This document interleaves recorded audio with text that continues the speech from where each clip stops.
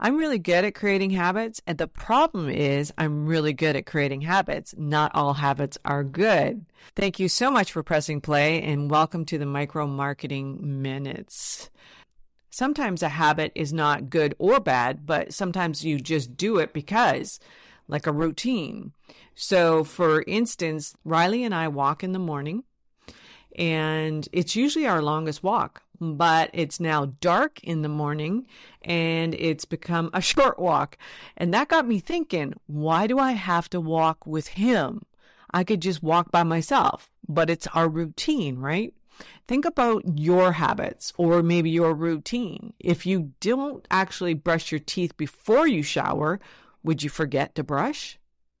Micro Marketing's first 7 podcasts, that was 7 ways to optimize your performance, and that was over 700 episodes ago. Now, I'm a bit of a journal junkie, but I also need prompts, so lined books don't work for me. Why? Because I need pockets of information organized. It's my OCD, I guess, that everything has a place.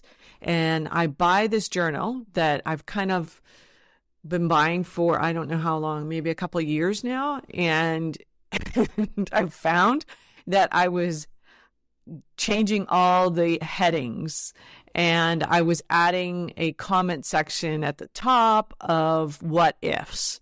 And as an entrepreneur, we consume a lot of content on social media and podcasts, etc. And I found myself asking myself, what if? So I'd listen to something and what would this look like? And if I applied it to my business, what would that be? And how would that work? And so I found myself doing this so much that I created this whole section at the top of this particular little journal. And I started to track things in the bottom right-hand corner, like my weight. Coming from sales, what gets measured gets managed. And I started to do this when I ballooned 15 pounds overnight. Okay, I felt like it was overnight. And then one day I realized I was tracking my sleep as well. And then I was tracking what I was eating because I was getting massive migraines. And that was when I thought, this journal isn't cutting it for me anymore. I'm going to design my own. That's what I said to myself. And that's what I did. And it's actually, I'm printing up a copy right now. What I noticed for that weight gain was that there was angst. Right? There's always some kind of angst. When you're a solopreneur and you're running your business and you've got all of these balls in the air, there's a certain amount of angst that's there. It's in the back of your mind. And I know that weight gain was from that angst. And I feel from time to time, the way I relax is by coloring. And when I was young, I always colored. I did doodle arts and I was always like coloring. I think it was just a way for the brain to relax. And as an adult, I think that this is another thing that I've created that helps me relax. But what coloring does, it's kind of funny, is that it not only it relaxes you, but it gives you such a gratification when it's complete. It's an accomplishment, right? The colors are so vibrant. And I start to imagine what I could do if I had more coloring pencils. Like 24 isn't enough colors. So I combined my little journal, it's thoughts and my habits, with this Zen art. And so at the end of each week, and that was the other thing that this journal wasn't doing for me, was that it wasn't doing a roundup. How was I progressing? Was I progressing the way I wanted to progress?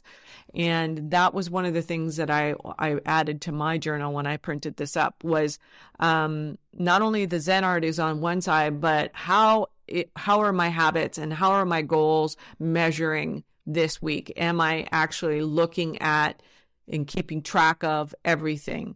And it's just a one-sheeter. And that was the other thing that I really disliked about journals and planners that were too heavy. I don't need pressure from a journal. And that's what a lot of these, this 90-day planner, goal planner that I bought, it just felt heavy. I think I might have done the first week, and it was so heavy that I didn't want to do it. And so that's why the thoughts are so important, is just journaling your journey in this, crazy world of online business. I've been journaling since way before. Probably I started this in 2010, journaling, if not before then. And why I did that was because I just wanted to get stuff out of my head and onto paper. And that's another form of relaxation. And so trying to build my personal journal was a way to document where I was going. And the other thing that I noticed when I look back at my journals was that in 2016, I started wanting to build my own journal. But for the most part, I've been wanting to do this. I bought the domain for Thoughts and Habits in 2018. So that was 4 years ago. I knew that I wanted to do something with Thoughts and Habits. And actually that name has real meaning for me. And that's why I bought it. So I combined my Thought and Habits journal together with some Zen art as well. And each week I do that roundup, and on the other side, I can do my Zen art daily. I normally do Zen art at night, not during the morning, because my morning's for my journaling and figuring out exactly what I'm doing each day. And then my evenings are, I can open it up and I can start to color while I'm watching TV. So what habits are you creating, or have you created in your business that you have found beneficial? Let me know over in Instagram at virtually.famous and look for the habit post and let me know what you're doing. Thanks so much for listening. Bye for now.